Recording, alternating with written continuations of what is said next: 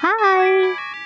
You're now listening to 30 Going on 40 podcast. This is the place where we grow old better and get wise faster. We hope you enjoy. All right, today is episode 44. For those of you who have been tuning in so far, it's 44, 6 more episodes away from 50 episodes.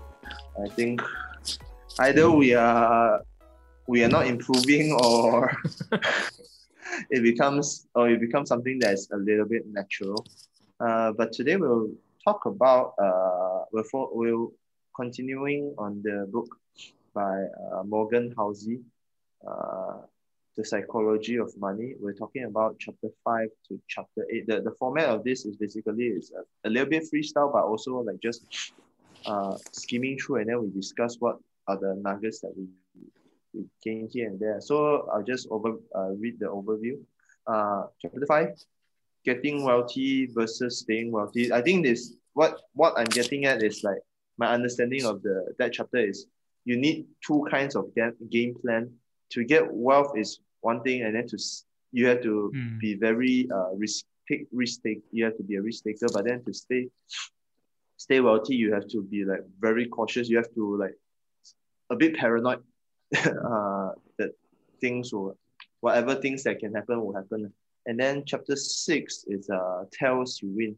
Good definition of an investing genius is a man or woman who can do the average things when all things around them are going crazy. Tails drives everything. Then 7, I think that's a good reminder for me about freedom. It's not about getting more money, but it's about the freedom. Freedom to get up and do whatever you want and however long you want. Then after that is the man in the paradox. So shall we go chapter by chapter? So right now, besides reading the book and all that, I do have a lot of summary and also from it. Getting wealthy versus staying wealthy. There's only one way to stay wealthy. Some combination of frugality and paranoia. That's what he says. This is from I think this is from one of the websites. Capitalism is hard, but part of the reason this happens is because getting money and keeping money is two different sets of skills. Getting money requires taking risks, being optimistic, and putting yourself out there. But keeping money requires the opposite of taking risks. It requires humility and fear, which is true. That's something that I got reminded also of. What you make can be taken away from you just as fast. It requires frugality and an acceptance that at least some of the things you've made is attributable to luck. So past successes can't be relied upon to repeat indefinitely. Survival, not growth or brains or insight. Survival, the keyword is survival. The ability to stick around for a long time without wiping out or being forced to give up. I think something that reminds me, I don't know how many listeners do we have, but this is not a financial advice, but I think that if you guys are playing leverage, right, it's a very dangerous thing. I would advise people not to take leverage despite how much money you can get from leverage. So sorry, sidetrack. Without wiping, it's the biggest difference. This should be the cornerstone of your strategy, whether it's investing in your career or a business you own. No one wants to hold cash during a bull market. They want to own assets that can go up a lot. You look and feel conservative holding cash during a bull market because you become acutely aware of how much return you're giving up by not owning the good stuff. Say cash earns 1% of stock, 1% and stocks return 10% a year. That 9% gap will gnaw at you every day. If that cash prevents you from having to sell your stock during the bear market, the actual return you earn on the cash is not 1% a year, but it could be many multiples of that, because preventing one desperate yield time stock sell. Yeah, I think we do a story like that. We dumped too much money into a stock, then suddenly it went down. But you guys when it went down, you don't have extra money to pump it in. Is it something that you guys experienced before? So far, yeah. I Yeah. think most times being a very, very, very, very amateur stock investor who doesn't know a thing about much about stock investing, I think for me most of the cases are that lah. And I don't know whether it's in this chapter or some other chapter, he did talk about putting feeling into it, I think, right? If I'm not mistaken.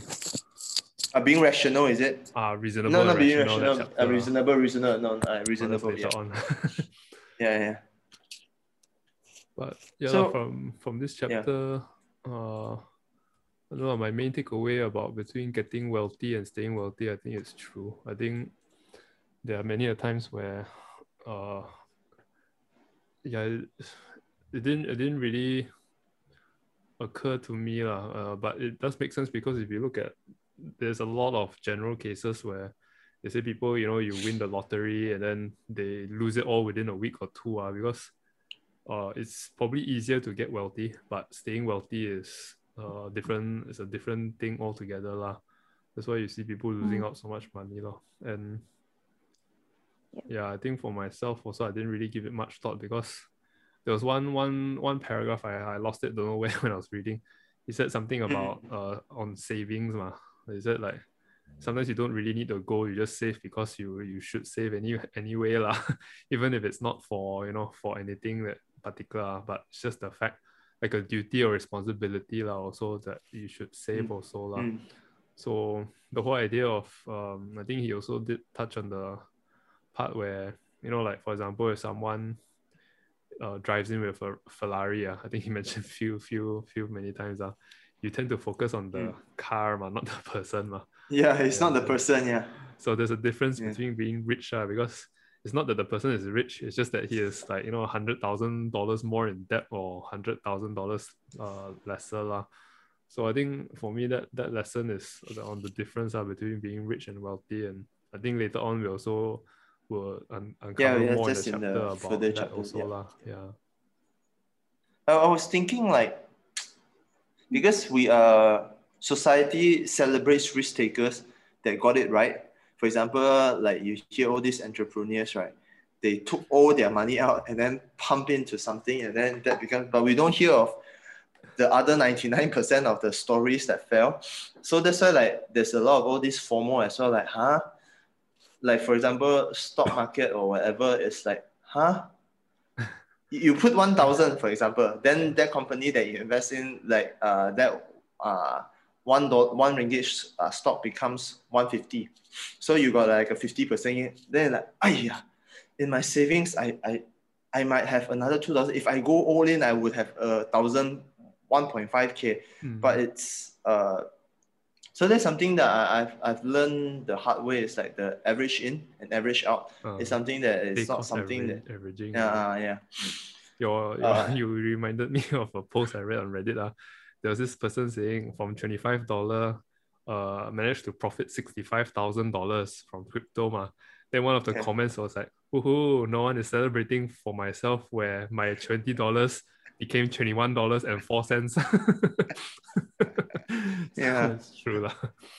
This is like society likes all this David versus Goliath story, but it's something that's very, I have to learn the hard way. That's why like you only play with, I don't know, like keeping cash, because people say that like ringgit is also the value of ringgit is so low now. But I'm trying to remind myself that you could be right, and then the return is like 100 times or 1,000 times or whatever, or your stocks. Like for example, you talk about like Top Growth and all those things, right? You hear of people who 10x their money in Top Growth, but you don't hear about those stories people who saw all this and then they FOMO in, and then now they lost half of their wealth because they invested in Supermax and then all this Top Growth. So it's something that you have to, it's a reminder for me, like the reward is high, but I want to sleep better at night. And so that's something that I learned. Sorry, can I read on? Many bets failed not because they were wrong, but because they were mostly right in a situation that requires things to be exactly right. room for error, often called margin of safety, is one of the most underappreciated force in finance, which just now we mentioned, like average in, and then like you really you divide your money into sections instead of pumping all in, and then it comes in a form of a frugal budget, a flexible thinking, and a loose timeline. Anything that lets you live happily with a range of outcomes. Yeah, you earn lesser than people who went all in, but you sleep better at night. I was thinking about one of my colleagues who just started investing, and then she got so excited, she straight away pumped like I think 5K into AirAsia stock. Oh my gosh. And then we're like, why do you do that? Why do you do it? Huh? Why? And then I said, because AirAsia. When it went down 1 cent, you're talking about 50 ringgit. Every 1 cent that goes down is 50 ringgit. I think it was somewhere in this chapter also, or another chapter where it talks about at least like a double whammy. If it's you're investing into a company that you're not interested in, and then it goes down in stock, it's like getting hit with a double negative feeling. But at least if it's a company that you're interested in, even if it's going down, at least it's just half of the equation where you feel down a bit. Because you still believe in the company or whatever the vision of the company is. I mean, like not promoting, but if you are a fan of Hap Seng biscuit crackers, then when the stock goes down, it doesn't affect you that much because you still buy Hap Seng to eat. But if you buy a stock because like everyone else is, because it's a household brand also, right? Hap Seng. I mean, like this is not financial advice, but it has been around for years, and you're buying it because you just want a piece of the business to yourself to something that you're buying. So there's something that I'm thinking about also, like whatever that we're investing, try to invest. That's something that I learned from Richard Koch. Reminded me to invest something that aligns to your personality or aligns closest to you. People talk about all these NFTs and all. I don't understand NFTs, so it's not something that it is profitable and all that, but you should be okay to miss out on the trend, the hype train, because it's not something that I understand. So something that Jerry, you got something to add? Okay. For me, I think this chapter talking about staying wealthy is true lah. Reminded me of what Grant Cardone said, like don't rest on your laurels because like you never know, like something emergency would happen. So like you always have to be prepared lah, be paranoid lah. Yeah. I think like in Malaysia at least like have 3 months 3 months of emergency. I know people say 6 months, right? I think you did say like about like have emergencies 3 months or 6 months, so that like even if you like quit your job, you don't have to be afraid lah. Like you know that you can still survive, right? I don't like it because like, I remember like when I graduated from seminary, right? And then Stephanie just started working. We're really burning. We're burning cash month after month because I couldn't find a job, and then it's burning up on our savings, and then we don't even have like 3 months. So that's something that's very scary. And I think it sleeps better at night. I think I have to be very careful, especially with all this TikTok generation where people hyping up things, people showing off things, how they earn money and all those things. But you want to last, you want to survive. You're not trying to be the biggest winner. You're trying to survive. You want to outlast the difficult time. So it's okay that you don't look wealthy. You don't at the time being where people are buying new stuff, but people are buying designer bags and all those things, and just at least when the opportunity comes, right? I was thinking about like last year March when all the stock market went down, right? My biggest frustration is I don't have enough cash to go in. So it's like if you have stored up enough cash, right, where you have where things happen, right, where everyone starts to panic, those are the times that you can go in, because you already you have went through the survival, and then you have survived and you have secured enough safety nets and all this, so that when there's a financial crisis, or there's a global health crisis, right, where it affected the stock market. I think health always affect the stock market. The stock market, like I think about SARS also, right, if I'm not mistaken. All these things are so you think back. I don't know about you guys. Let's say if you have an extra of like I don't know, like extra like a 10K, you just throw into generally any stocks, any stocks at that time, right?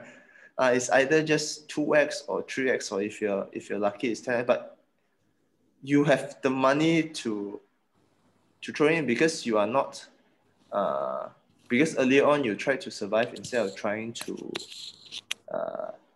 I don't know, like I think we're jumping towards other chapters, but it's like you're trying very hard to look rich, right? But then if you want to be rich, you could have stand by those money. Yeah. So when the golden opportunity comes, I don't know, am I making sense or not? It's just something that it's a regret that I feel last year. Pandemic and all those things. But then that time, that March week, the week after the lockdown, the MCO, everything went down. And then I don't know much about the market back then. I don't know that it's like a cycle. And then like you look at the world today, right? I was thinking about like how a lot of people like to spread all these negative news, like because all this panic news, right? It gets a lot of traction. It's like, oh, this is going to go down. This is going to go down. But then overall, right, market does recover overall in the long run. In the long run, market does recover overall. So it's like that's something that I learned from this book, to remind me that you have to stand by, so that when everyone is scared, you already survive, so that you have extra cash. So my for me, I regret I didn't know about this earlier. Like what? Which one? I didn't know about trading, like this thing earlier until now, until this year. Yeah. Yeah. I mean, I learned it very late also. Yeah. But even so, like for me, I think can apply to myself also. Like didn't get the timing right to go in when things are low. But I think I taking from these chapters, like he did tell the story about these two investors like 100 years ago, where when the stock market crashed, one of them eventually just gave up on the point, whereas another guy, he actually made a lot of money. But 4 years later, same case again, he ended up suicide, killing himself also, because he also lost the money. So I think likewise for us, I think for myself, if only at that time, and then let's say like Kelvin said, I put in 10K, somehow I had the money ready, and then I bumped it up to 100K. Will I be smart enough to hold the contentment and also my feelings to the point where it's not just getting wealthy, which that could have happened, my lucky break per se, but staying wealthy, because it's true. I think browsing through also, I remember seeing somewhere on Instagram, I think, about some guys saying to hustle to just get your get to 100K first. You just work hard all the way you can. Then once you get the 100K, then you are like, I think in this book it says where you are in control of your time. So because he did talk about, just now we talk about savings for 6 months, and then if let's say you quit your job or you don't have a job, but you are leveraging your time in a sense, because I have somewhat that security to be able to leverage in control of my time. Yep. So I think I'll just remind. Is it possible for people to, how long does it take for a general public to, because I feel that 100K is quite difficult to save up to, like, to think about it. Hence the word to hustle. I think it's on savings alone, and given our context in Malaysia. Like if my salary is a 2.5K, how is it possible to get to? So I have to rent a room? That's why I think here he did say, for example, the oil, there's about crisis for oil, right? Where it seems like there's not enough oil. So what did the America do lah? They, instead of finding more oil reserves, they reduced their expenses. So that caused a balance lah. And I think for us, the whole idea of like getting or staying wealthy also is like you say, rent a room, it's like cutting expenses. So even if I'm earning 2.5K, someone else could be earning 10K. But the way, because I save the money, how I control my expenses, I could be, happier is one, but also I could actually be getting 100K faster than the person who is earning 10K lah. Imagine the person 10K, they blow all the money in a month. Buying new gadget, new toys, new food. Because I know some friends, to me, I'm like, wow, you guys really don't bother about the future. Where you guys get your money from? They're like, salary come in, it's like this, that, everything. Buying, so it's a bit disheartening. I think like, it's something from this book. It's like, it gives me like a little bit of comfort where it's a level playing field. Like, even though my income is not higher than other people, some people are like 2 times higher than mine what I'm currently getting. But this knowledge from this book reminds me that, because I hear people like really they spend money to play golf, they buy Jack Daniel Blue Label because they need to hang out with people, they need to show that they are rich and all that. Of course, maybe to some degree, I understand makes sense. The logic is like, if you want success, you have to hang out with people who are successful. So in order to be successful, you have to pay the price, or you have to start looking successful first. It kind of makes sense that you have to go to the expensive bar, and then whenever the boss asks you, you offer to pay them first. But then there's only so much you can do given the money. So it's like, I wonder, like, so I was thinking like this, because of this book, I was reminded that it's really how you keep it. How do you keep it? Can you? This is a little bit extreme lah. Like, can you cut down a meal a day?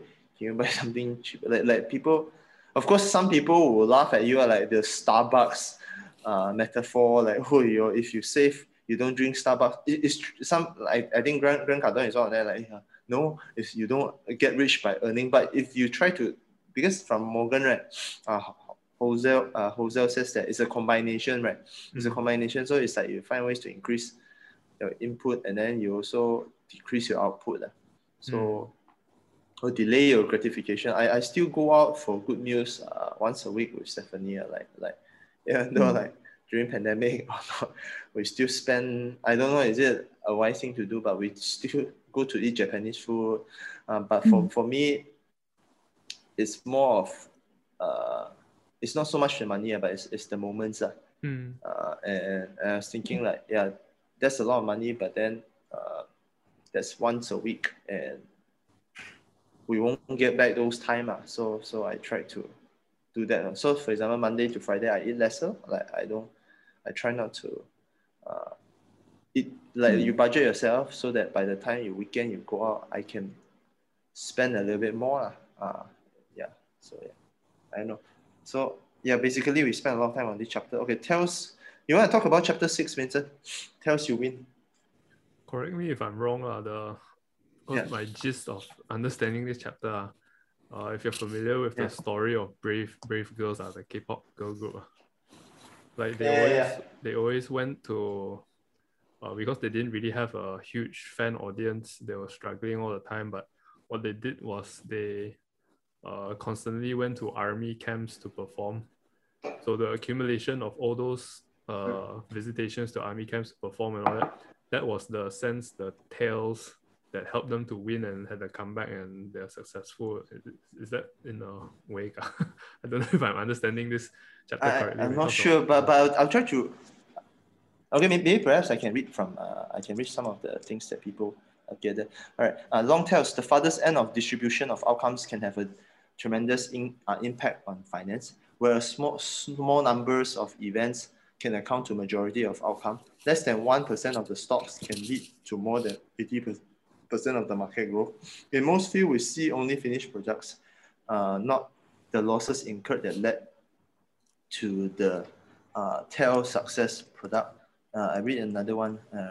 Good definition of an investing genius is a man or a woman who can average things when all the things around go crazy. TEL drives everything. The great investors bought vast quantities of art.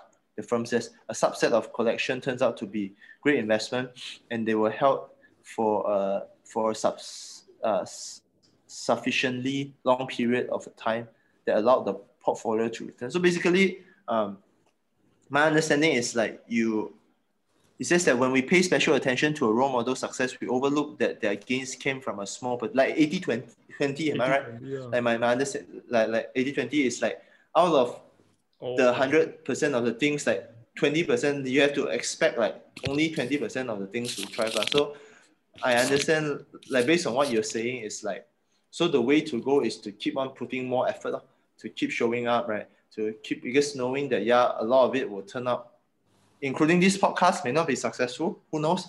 But it could be that one episode, right, that will turn around. So it's like we just getting ourselves deeper and deeper, and then like so he says that most financial advice is about today, what you should do right now, what stocks should looks like good stock, but most of the time today is not that important. Over the course of your lifetime as an investor, the decisions that you make today or tomorrow or next week will not matter as much as what you make during the small numbers of the likely 1% of the time, while everyone else is crazy. So he's like, don't underestimate the little things, right? Am I right? Am I making sense? Kerry, how do you interpret this chapter? Yes. It shows that we're actually not that smart.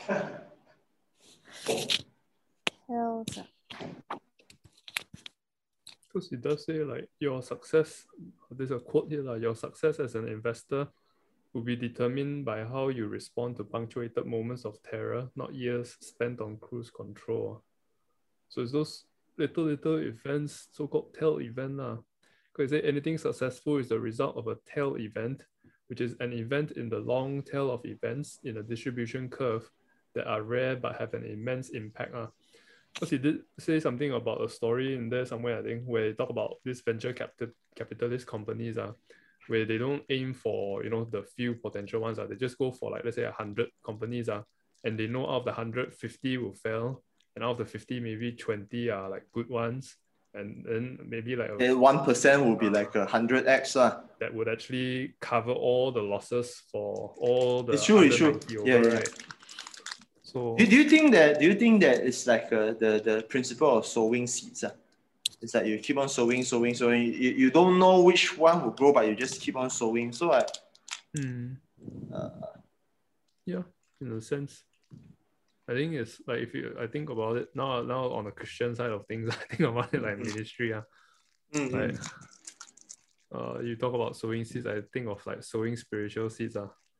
Sometimes in the larger demographic of a group of a ministry, it's like 100 people. You sow seeds into 100 people. But you will have one or two that will make all the difference for years to come on. So out of the 100, maybe 50 or so may not be around anymore. Maybe have 20 to 30 who are, still good ones, where quite close and all, but there'll be like 5 or a handful and less than that really make a mark and makes all the difference overall. So it's true. I think I agree. There's this book by James Altucher, is it? He says it's called Choose Yourself. Like you talk about ministry, right? He started 3 businesses that failed big time, lost a lot of money. But now he's a very successful podcast author, book author, like best-selling Amazon. Like he's still very, very ahead of the game. So he was saying this thing, and he says that it's not the failures, you just need to be right once. But what he does is he tried everything. He tried reading up financial reports. He do startups, and then she tries everything. Of course, that's not the way of approaching life for everybody, but there's some truth in it. So one of the things that he challenged the readers, I read the book 2 years ago. I read it again. I haven't practiced that thing, but he says that you just every night before you sleep, right? Just write 10 things. It can be any topic. Just write 10 things. You can come out any category. Okay, you can say like, for example, you can say, okay, if Harry Potter is going to come out for come out into okay, maybe not Harry Potter. Okay, let's talk about Backstreet Boys. How about that? You just talk about Backstreet Boys. We all know Backstreet Boys.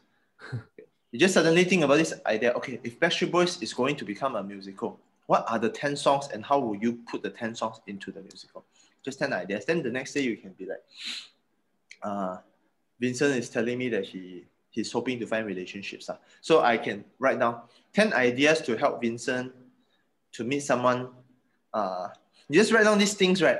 And then the next day, Kerry is saying that, I don't know how to manage my time. So I just write down. I just start thinking for Kerry 10 things of how can I hack Kerry's schedule so that she can have an optimized schedule. You just do whatever random things there, and sometimes you just really give those ideas away, right? That will change your life. He's saying that, and like when I hear it, I'm like, it's true, but to sit down and penning down, it's very hard. Or like, what are the 10 more movies, Marvel movies that perhaps you think that would be a good idea? Because that is helping you to think. But basically, his thesis is you just need to be right once. You just need to be correct once. So the way to get your odds, I think it's also a little bit of my interpretation of this chapter. Maybe I'm pushing a little bit too far. It's like the 10x. It's like you outwork other people. You put in more effort. If stock markets, investment, and all those things we talk about stock markets because we are new to this, not because we're an expert, but we're new to it. It's like, instead of dumping in 1,000 ringgit at one stock, you just spread out. Spread 100 into different things, to a gold stock, to a health, to a tech stock, to we talk about Hub Seng, right? Hub Seng is, what is it? Is it food? What do you call that? Food. To, of course, bank. I think Vincent, I have no blue chips. I think Vincent may be more experienced. It's very expensive, but then he diversified. And then perhaps the chance of one of it doing really well is higher. Am I right to say that? Is it correct? That the green will cover all the red. Well, okay. Sorry, I'm a little bit hungry. No worries. No worries. All right. Product placement. This is Tesco's chocolate chip biscuit. Yeah, I'm eating right now. By the way, Tesco was bought over by a Thailand company, so now it's no longer called Tesco. It's called Lotus. Oh, wow. You heard So about the it's news, Lotus, right? It's called Lotus, yeah. With Because I US, think right? I don't know. I think you shared the article of like the spots, the red zones, the hot spots, right, for COVID. So they put Paragon, and then they put Gurney Plaza, Queensway Mall. They also put Lotus. So so I was like, what was Lotus? And then I think there was a time I already heard about the Thailand news, but then suddenly Stephanie asked me, Kevin, what do you buy from Lotus? What is that? Then like, oh, that's Tesco. That's our grocery. Because she's very good at tracking our expenses and all those in the credit card. Because like credit card sometimes can go up very high because you just spend. Do you guys have problem with credit card also? No. My credit I card don't is have only credit used card. for paying petrol. So it's a fix. I don't know. Credit card, you need to pay again, right? Like quite risky, credit card. Yeah. We got I think we got penalty also. Like I think is it $30, $20? If it's controlled spending, it's good because it helps for financial, what you call it, your credit score. Credit score for buying houses and all those things. I heard story where people with debt end up the bank is willing to loan them money to buy a house, but then the ones who never had credit card, the bank don't want to give them any money to buy a house. So like, there's a benefit in that lah. So yeah. Anyway, I was thinking about, we're talking about this thing. I saw that in the south side of Penang Island, Bayan Lepas, next to Queens Bay Mall, they are building this Queen's Residence. I think it's by Ideal. Wow, very, very nice. Your room is a sea view. Your living room is a sea view. Your every side of your angle is a sea view. One unit is around like 1.2 million to 1.5. But something that's very nice. Sorry for promoting another thing. It's just something that I saw and like, wow, that's so nice. And it's like, it's quite low density as well. It's 5 minutes away from Queens Bay Mall. I would find this more attractive than buying a property in Times Square in KK. That's my opinion. Because it's like you're looking at the bridge, the second bridge. Yeah. It's true. So I visited a friend's house before. Yes. Yeah. Depends where you are at lah. Got some units nicer, you can see the sea, but some not so nice. In the Times, right? But that one is also very, I heard it's very expensive also. Yeah. Right. It's right in the city center. How much are we talking about? 1.5 to 2, right? I think it's lesser than that last time when they first buy lah, but now I think probably $1 million plus already. Yeah. That's why I need money. 7 years later, we're going to all buy a bungalow. We're all going to buy a house ourselves on a sea view. Man, I think maybe I'll still rent lah. Even if I have the money already, I think I'll still rent. I will convince, if by God's grace I'm married by then, I'll convince my wife, let's just rent for now. Yeah. But thinking about renting, I think what Grant Cardone says is true. It's like, buy where you can rent out and then rent where you're staying. Because like we're very mobile, right? Like for example, Vincent, right now you are like, who knows, you'll be transferred to Cambodia or Thailand or KL for better prospect. You don't need to buy houses there, but you just need to save up the money to buy a spot that you know that is booming. But I don't know what spot is that, because I'm thinking like, with all this pandemic, it also changed online learning as well. Like, does it affect university? I think Kerry does know more about university, because I think his dad is renting unit for university students. Is it difficult now for students to rent out space? Basically, no student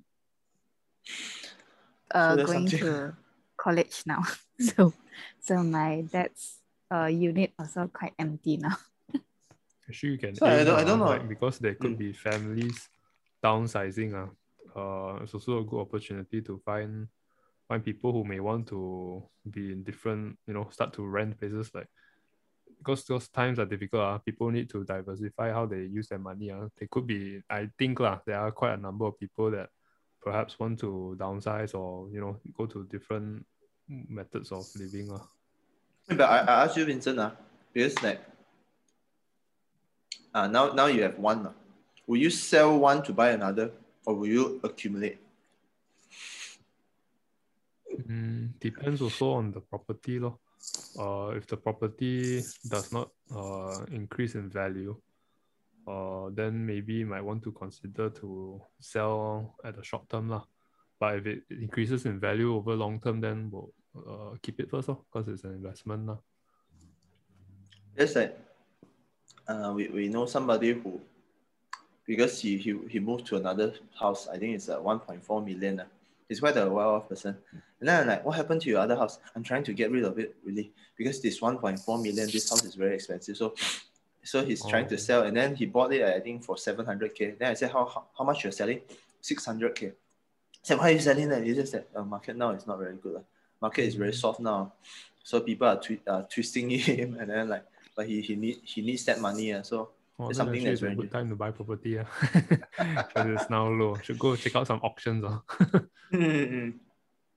But it's interesting. I know that we sidetracked a bit, but there's a lot of questions that I would like to ask you guys. I just watched a video also about this Dogecoin millionaire. I don't hold any Doge, so don't ask me about my opinion. But then there's this guy that he he put in just put it into Malaysian context. I think Kerry can also give your opinion. He saved up a lot of money. He think through, so he put in 180K of his money. 180K, 18 with a 40 behind. That's all the money he has, and then he put it into Dogecoin. And now Dogecoin is, I think, if I'm not mistaken, it's 60 cents or 50 cents right now. The Elon Musk showing up in Saturday night did not bring them to the moon yet, or maybe it did not. But right now, his investment has already from 180K becomes 2.2K. 2.2 million. 2.2 million right now. Wow. It went up to 2.7 million, but he's still holding.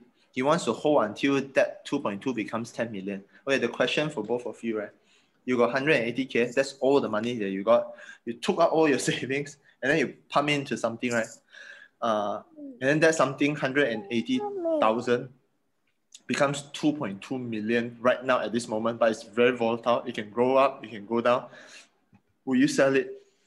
I would, but not all. I'll take out at least 1 million because that's like 10 times or even up to 2 million. But I'll take out at least 1 million because that's already like so much increase in value. Then I just leave the rest to reinvest. Oh, you do that? I have a friend who also invested in Dogecoin. And then now the value increased so much, it's like almost tenfold. I advised him it's best to take out for what you have earned already. At least it's already you've profited in value at a certain amount. Then you just leave a remainder to continue to pump in. Because if not, I tell you, if you're emotionally attached to it, you're gonna have so much guilt when the thing dips badly. Is it the same friend? It is the same friend. It's too much money.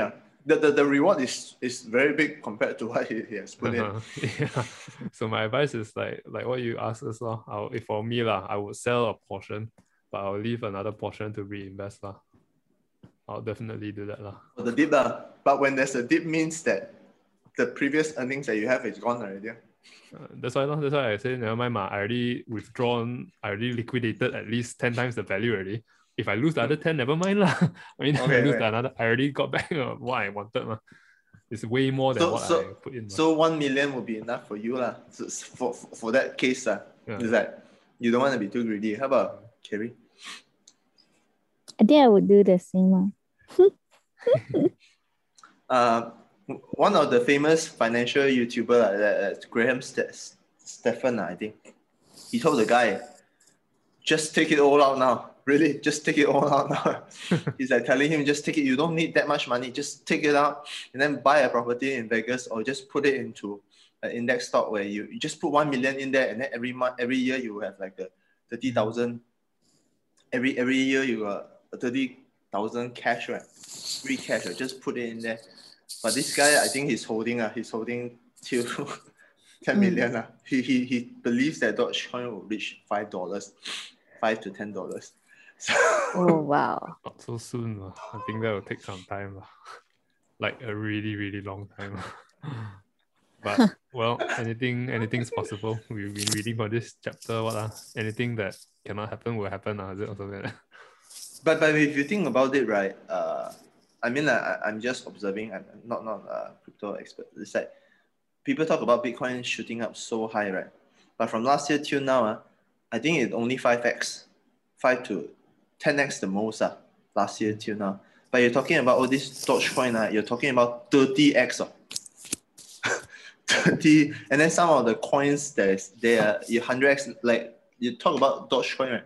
I think a few days ago there's this Shiba Inu coin just went 5x of the money just within 2 days. So it's like it's crazy. So I have to be very. If given the scenario, if I were given a choice to choose what to invest in, I'd rather invest in Bitcoin. Because the volatility of like Dogecoin or some other cryptos is too volatile. It's basically gambling already, that one. Okay. Let's talk about freedom now. I think we don't need to discuss. We don't need to explain much. What do you learn from this chapter, freedom? I think like we're going to end very soon. All this stock investing and crypto also. That's the end goal because one of the summaries here is that being happy. You say Happiness means being able to do what you want, when you want, with who you want. For example, it's taking control of your own life. Because he said that today we're working more with our heads than with our hands. So we tend to take work with us everywhere. This means less control over our lives. Controlling your time is the highest dividend money pays. And I think that's probably a lot of, or almost majority of humanity. We want to have control over our own life. And many of us believe if you can be secure financially, then that would help us to leverage our time where I'm in control because I have the security of a financial backing. Cherry, you were saying?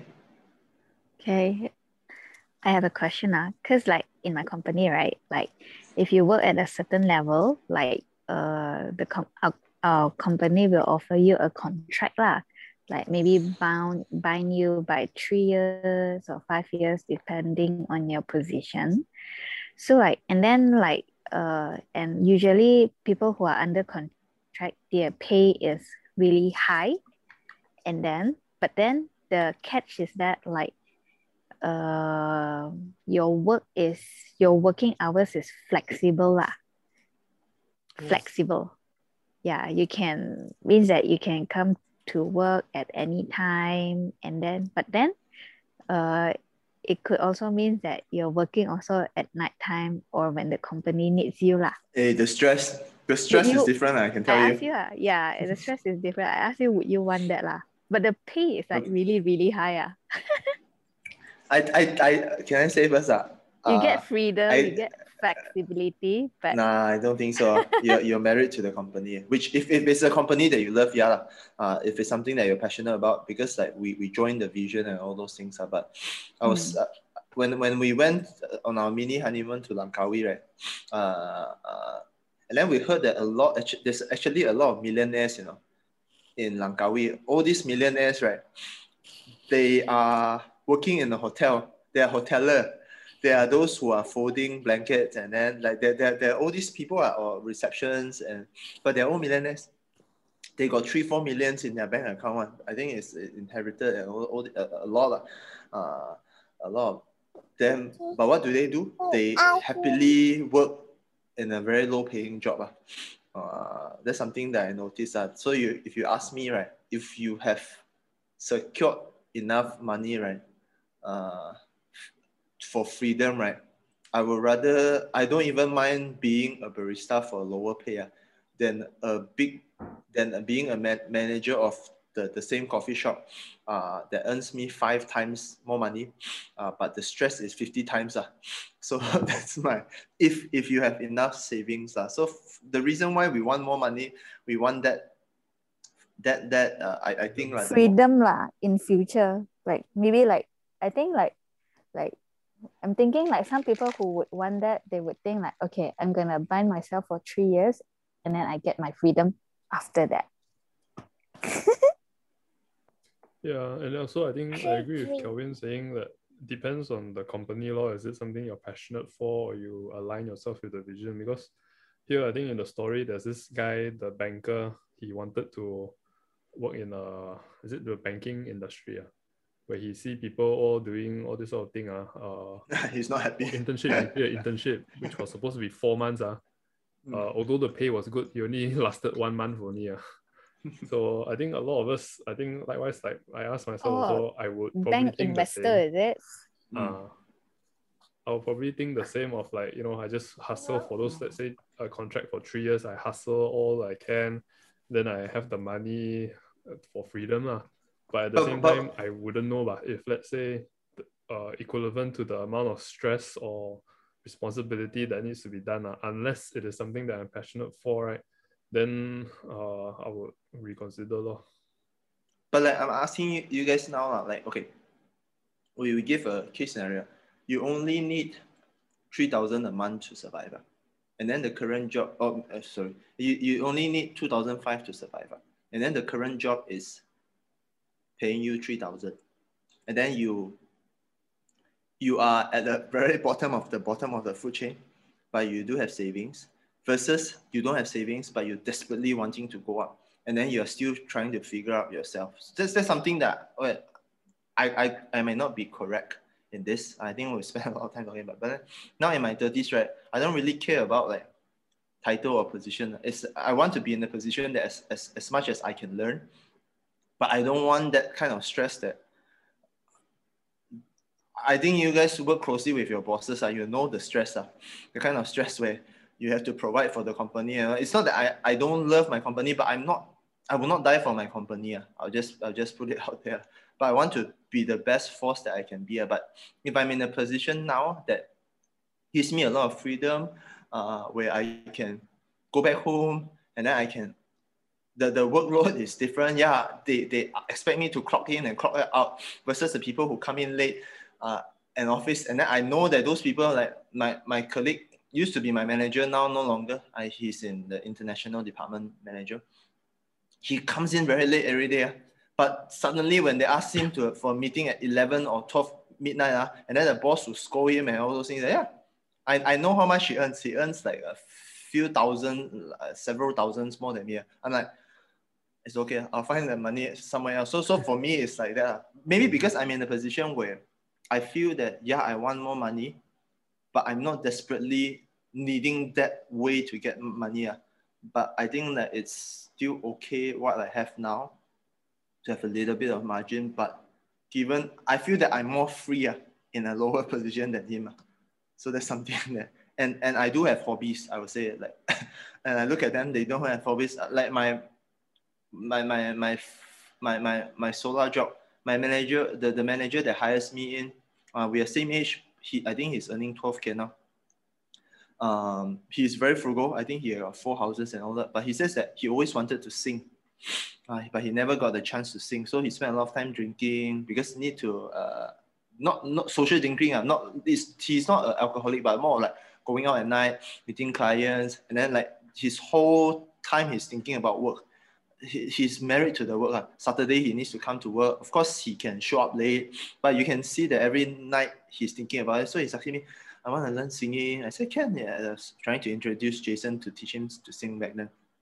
But he couldn't do all that. And then whereas I don't earn as much, I earn so much lesser than him. But then I get to go back home. I get to still eat out. My salary can afford me to eat nice food that I can afford. Yeah, I don't drink Jack Daniel's Blue Label. That's something that I learned there. Like you don't buy affordable beer. You buy the very expensive alcohol. Yeah, I don't have all those kind of things, right? But for me, I feel that I'm more free. It doesn't mean that I forgo the dream of becoming a millionaire. I don't think so. It's just that I feel that I look back years down the road, I enjoy myself. I think like one of the things that I think all three of us we have to say like when two of us are working in church, when Vincent was was with us, we are all in KK that time. All of our income were very low, but for me, I'm very happy because it's like, yeah, of course, I did not plan properly because I'm still living with my parents. But then I think that with proper planning and all those things, you don't have to like, I want more. But for me, it's that I'm in a great position. I just need to find ways that my current position can slowly give me more increment. So to your answer, like your situation, your company, you know, like, I think maybe you should. I think when you talk about like working in church, right? Like I remember because I compare now and like working in church, like I work longer hours in church, you know, like even on weekend also we work, but it doesn't feel like a work, you know, and the pay was low. So like, yeah, it's different kind of freedom lah, I feel. The pay was very low. The pay was very low.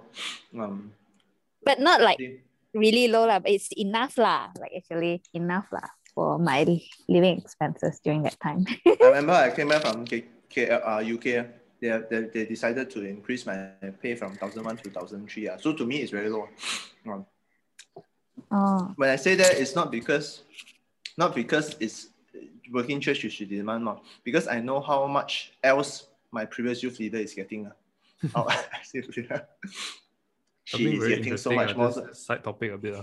I was reading the book of Corinthians today, and then Paul actually was telling the Corinthian church. I noted it somewhere. He said something about because he talks about his rights as an apostle, where he said he is sowing spiritually into the church. is it too much for him to ask that they return to him materially also lah? So it's interesting lah. I mean, just to see the aspect between finance and ministry. Yeah. The thing is, back then youth ministry is it's like babysitting, but so people don't pay so well. But if you come back from a seminary, then it's like, oh, you're a scholar. Oh. 1 Corinthians chapter 9, verse 1 to 27. In case you guys want to check it out. Yeah. Where's Carrie? Carrie's out. Disconnected. But anyway, I'm thinking like, oh, Carrie, you're back. I tell you, give me a few more months. I say, well, I'm gonna have the same microphone like yours, Vincent. Yeah. But that's, I don't know, Carrie, like if you love that company, I think you should desire for that position. For me, it's like I want to work in a place where they pay well, but then for me, what is more important than for me, I don't know, am I being selfish? But I'm looking for a job that can allow me to grow skills. I think that's something. High income, definitely high income, but then if I'm in a place where they pay me really well, but then there's a lot of stress, but yet those kind of stress does not increase like those kind of valuable skill sets, then don't bother. I don't want that. I want, like, for example, what I like about my job right now is they push me to become PR, doing a lot of PR work. I never had experience with doing PR, but then that forced me to have learn all these skill sets where I think that is very valuable out there. So something that I noticed. But I do not want the stress of a manager, because I feel that when the company is not performing well, it's not that I don't take ownership and all that, but I feel that being a manager, the kind of stress is so much more, because the owner will always point finger. When the company do well, the owner will take credit. When the company is not doing well, the owner will start to throw tantrum at the manager immediately. But it will go down. And the manager will throw tantrum but then I don't want to be in a position. But listeners, if you're passionate about those work, then you should go for promotion. You should. Not just for the money, but you should. What about you? What about you, Carrie? Do you want that position? Okay. Initially, I was thinking like, okay, like if like I can, I don't know. It depends because I'm quite new. So it depends if I like the company, I would lah. Watch out. Yeah. Watch out, mommy, watch out. By the way, happy Yeah, Mother's depends. Day, Depends Carrie. if I thank you. Happy Mother's Day, Carrie. Yeah. Yep. It depends whether I like the company's vision. Okay. Sorry. One question before we quickly go to the last one, then we end. How much freedom do you think your life is right now? Sorry. I should not munch when I talk. Okay. I think for me, Hello. yeah. Carrie can go. Oh no. I think my line is lagged a bit. So yeah. Nothing. Oh, have you found freedom?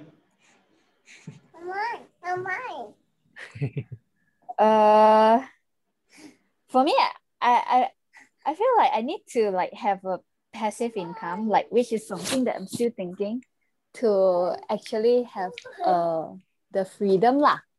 Yeah, just like a few more hundreds or yeah lah. Hundreds can do much. I mean, no kidding. Don't understand the power of 100. Imagine every month you got extra $400. That can make a lot of difference. That can cover my dream food. is to, okay. My dream is to be able to earn while I'm sleeping lah. Yeah, to have more time lah. I think that's what your bosses have reached, right? Yeah, I think so. They can earn even while they're on holiday. Because they're earning through you guys, man. Yeah. I mean, are there people who actually like put up their graphic works for sale one, right? Like templates or stuff that people can buy. Yeah. That's one way lah, actually, is it? Yeah lah. Can Yeah try. lah. I'm But I think figuring out the difficulty of all this like setting up your portfolios, starting a channel or podcast is the momentum at the start. It's people, we know it's very difficult. The momentum is very hard one to start. Everyone says that, oh, passive, but then it's like, is it worth it? Unless you really like it, like it's really hard. Like, let's say everyone says that YouTuber, you can make a lot of money. It's like the first few channels, and then like and subscribe, and then like you really need to pick up a lot of skills just to become a YouTuber, That's why to get passive, you need to be active. Such an irony. Yeah. All right. Last one, man in the car paradox. No one is impressed with. I think Vincent touched a little bit. Do you want to explain more on that? That is actually it's not even the man. We are in love with the car. It's not the man. Well, I was thinking just now along when we're doing this podcast also, I was just thinking about this man in the car paradox. It's quite true. If I were to see the car, someone driving a car, my first impression was like, wow, that's a nice car. And then like, I wish like I also had that same car and all. But then when I think about property, I think differently. Like I see a very nice property, my first reaction is, maybe because I got architecture background, but my first reaction is, who is the person who owns the place? I want to know this person, what he does, what does he do. And so you have like more admiration for the person instead of you want what he has lah. Yeah. Of course you want what he has, but at least there's also something that I want to become like him instead of like I just want what he has, like the car lah. Not really so much about becoming like him, but I just want to know how did he get that lah. Oh yeah lah, true lah, to become like him lah. Yeah. But you're right, like houses versus car different, because like car, the person is faceless, nameless and faceless. It's just that you see the car, and then the irony is, you say that, wow, if I have this car, then people will admire me, but nobody admires the person who owns the car. And then we assume, so yeah. But if you think about it, right, like people, if they attend like maybe events, right, they would want to drive like, BM or what, or Mercedes, just to, to appear in this kind of events, But I wonder, do you guys, because I feel that there's style is more important. Like there's this idea of style over substance, right? Like in this TikTok generation, I don't think it's TikTok generation. It's always like you look the part, you look successful and all those things. But then I wonder, I noticed that both of you don't really focus a lot on the style, looking very luxe. Because it's also a part of a strategy, right? So it's like, because Kerry just now just say, people would drive in a nice car because that one is very important. But optics matters, right? But then, do you guys put effort in building up optics? To me, I prefer comfort over style. Yeah. So we're not putting effort in lux as well. So that's the problem, right? But so to your question, you say that it's very important. Of course, the paradox is there, that it says that. But if you're going for interview, you would want to like dress up and give a very good first impression, right? But like, how do you guess, like I'm thinking like, how do I? For me, I'm thinking like job interview is really like a psychological game. You have to think, you have to already preempt what kind of person the interviewee is.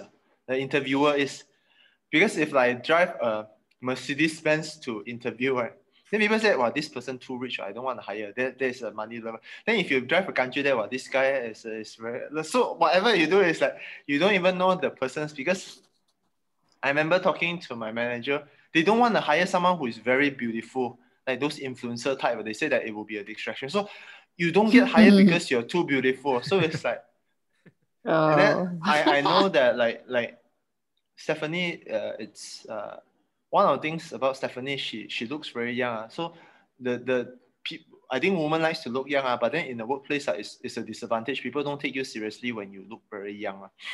When you talk, when your tonality is very high pitched, right? People don't take you seriously. So like, for me, I look at interviewing. It's not so much like, do I need to butter up myself to look luxurious? It's more of like, can I preempt what kind of interviewer is? What kind of nature is that job? For example, if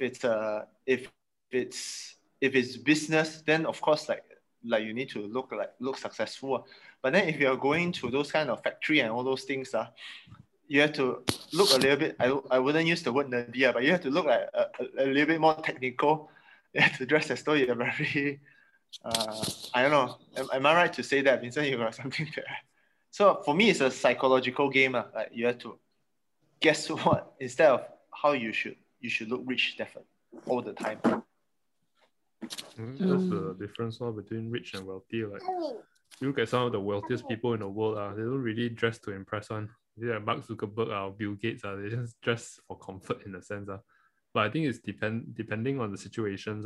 There's a lot of social connotation needed when you present yourself in a certain manner. So I think it depends on like the context, the business connection thing that you're heading towards to, and all those things will matter because like Kelvin presented some situations, Carrie also you presented some situations.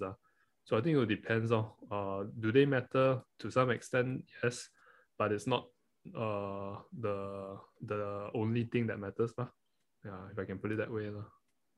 I would argue also like these kind of billionaires, these successful billionaires, right? It's not so much they wear very simple. It's like a whole nother level. Okay, I could be wrong. Like you see a lot of all these big CEOs, their income, they go and put $1. It's not so much they're like, oh, they're very generous. It's to me, it's a form of show off. It's like, I'm so rich now, I purposely put myself $1 so that you let you see that like I'm in a whole nother game. So I'm guessing that it's a different another game. It's like there are people who are poor, then there are people who are rich who like to show they're rich. Then you got people who are like Sheryl Sandberg, you got people who are Facebook and all those things. It's like they're so rich that I show you that I will still wear the same shirt twice or 3 times. It's like it's a whole nother game. It's not like they're trying to behave like poor, but they are like to me it's a little bit like flexing. Like I purposely drive a Honda or whatever. So just I don't know. I can. So yeah, any last word before we end this episode? I think this has been a very meaningful conversation. I learned a lot also. Okay. Would you prefer Mac or Windows? Mac. For me, it's Windows. I'm aesthetics, but I'll still go for performance over aesthetic. I'm asking you guys like let's say you're very wealthy, you earn more money, which we all want to get. Do you see iPhone as a luxury or a necessity? Because there are people who are very rich, right? But they don't buy iPhone at all. They don't even want to buy to them it's luxury. But then I have a colleague who earns not so high, but he will keep on buying the newest iPhone. Then you ask him, is he like a heavy spender? He's not a heavy spender. He's a graphic designer. And then to him, these are very necessary things to capture good photos and all those things. So my question to both of you, owning an iPhone, is it something that only when you're rich you do, or is it something necessary when you have a little bit more money? Given the 2 choices, for me, it's only when enough money. I mean, because for me, I wouldn't need it. Okay. Only if I want it, then only then. But you're not saying that everyone else is needing iPhone. They own iPhone, but they don't need it. You're just saying for you, right? All right. For me. Okay. Sorry. Okay. To me, only when I have money, because it's like way too expensive for me. Okay. But like I mean, like this is getting further than the conversation. But for iPhone user, I'm not an Apple big fan, but I hear the argument is like you buy whatever phones, your phone is only 2 years. But when you use an iPhone, you can use 3-4 years. You see ROI, yes? So that's their argument. I'm paying 4K, but my ROI is 4 years. You're paying a 2K phone, every 2 years changing. My 1K phone can last me for many years. Depends on the user. Okay. All right. Hope you guys enjoyed this episode. This is episode 44, 30 Going on 40 podcast. We'll see you guys on the next one where we talk about chapter 9 all the way to chapter 12. Have a great week ahead. If you're in Malaysia listening to this, stay safe. I know it. And that means tomorrow is MCO here. So be careful. Right. Take care. It's not MCO here. Bye. Thank you. Bye. See you again.